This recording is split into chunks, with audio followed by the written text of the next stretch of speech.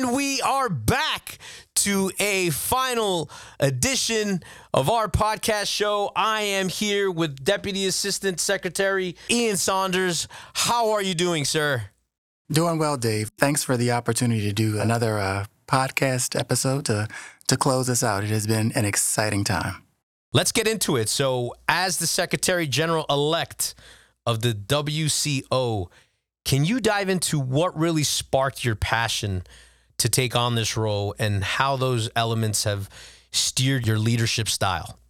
You know, Dave, as I was just thinking about your question, I was going back to something that we talked about earlier in one of the earlier episodes where there's this motivation to serve. For those of us who are in the public sector, who've made the commitment to do this type of work, you know, there's a motivation to really help other people. And I think that's one of the real drivers for me in this process and will be for the next 5 years. And I think the other piece is an appreciation, a renewed appreciation of the important work that Customs does around the world. And I see that dedication to service really being what will make my agenda about making the WCO as an organization able to provide top quality service and value to its members and to its stakeholders.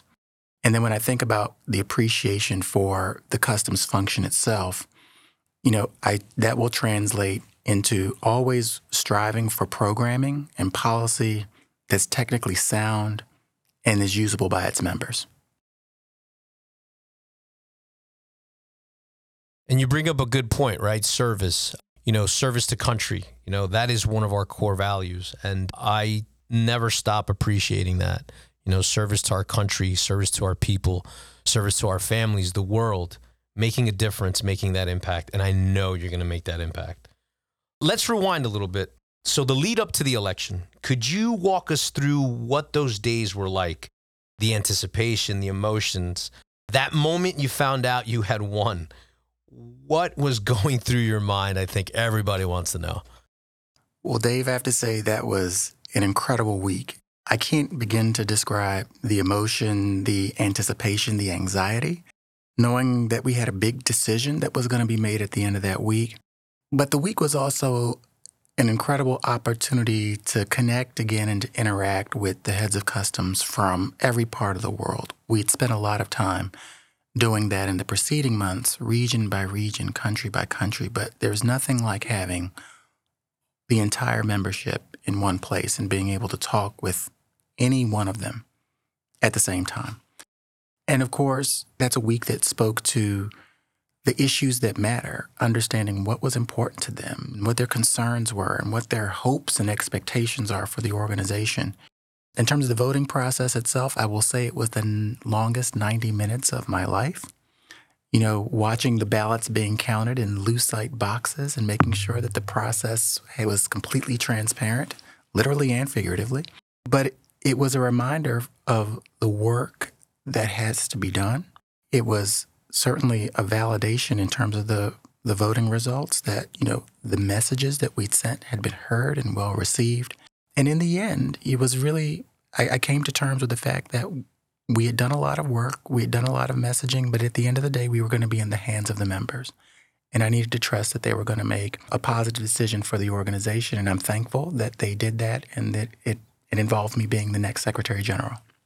That's awesome. And that just goes to show you hard work pays off, right? Are there any things that you do? Like, are you superstitious? Like, is there something that you did, like some type of, ritual or some type of, good luck charm that you had on you?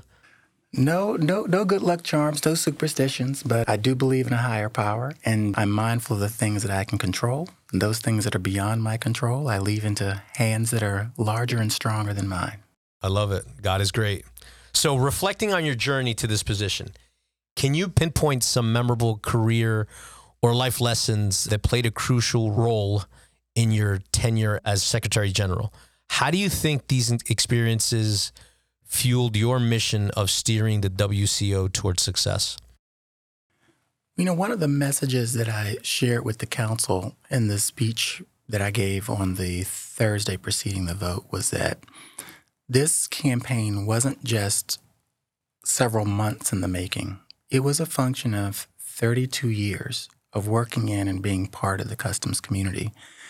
And so from that, I think that, dedication to the mission, dedication to the work of customs and trying to make that better is, I think, something, and trying to make trade better is something that underpins this entire effort. But also, I'll go back to the point about being a public servant. When we do public service, we recognize that what we do is not about us as individuals. It's about what we're doing for the larger group. And I think this process very much epitomizes that. And that is something that I see being a very big part of what I'm able to do going forward for the next 5 years. The other piece, on a personal level, an obligation to do our best with everything that our forebears have made available to us. We stand on other shoulders. And so my opportunity to be able to do this is really a function of generations of work, of effort, positioning me to be able to do this. It's a function of people who I've worked with, who taught me what customs was about, who made that investment in me. They decided it was worth making that investment. And so this is an opportunity for me to repay those people who have invested in me with hopefully doing a good job for the organization that will serve us all well. And then the last piece that I'll mention is that, people are at the center of any organization that I've led, and that has been critical. The work gets done through willing and motivated people. And that is certainly something that I will carry with me into my tenure as Secretary General, because there's a lot to do, and we're going to need all hands on deck to get it done. You said something that stood out to me, people, right? Invest in our people, and we will do great things, right? What we do for the country is bigger than us, and you exemplify that, sir. You set the stage with 4 pillars, right? Protect, deliver, evolve, and engage. That's going to define your tenure. Can you give us a glimpse into how you intend to juggle these core values in the hustle and bustle of the WCO's everyday operations? These 4 themes are very tightly connected. Protection is about what we do as customs. Delivery is about making sure that we get that work done. Evolving is about maintaining the effort as the world around us changes. And engaging is making sure that we bring everybody to the table to get the work done. So the core mission really is the same. And really, delivery is about making sure we hold ourselves accountable to doing the work. Evolving and engaging is about how we get it done and what are the tools that we bring to bear to the work. In the end, this is really about defining a body of work that's important to us and setting ourselves up to do it well.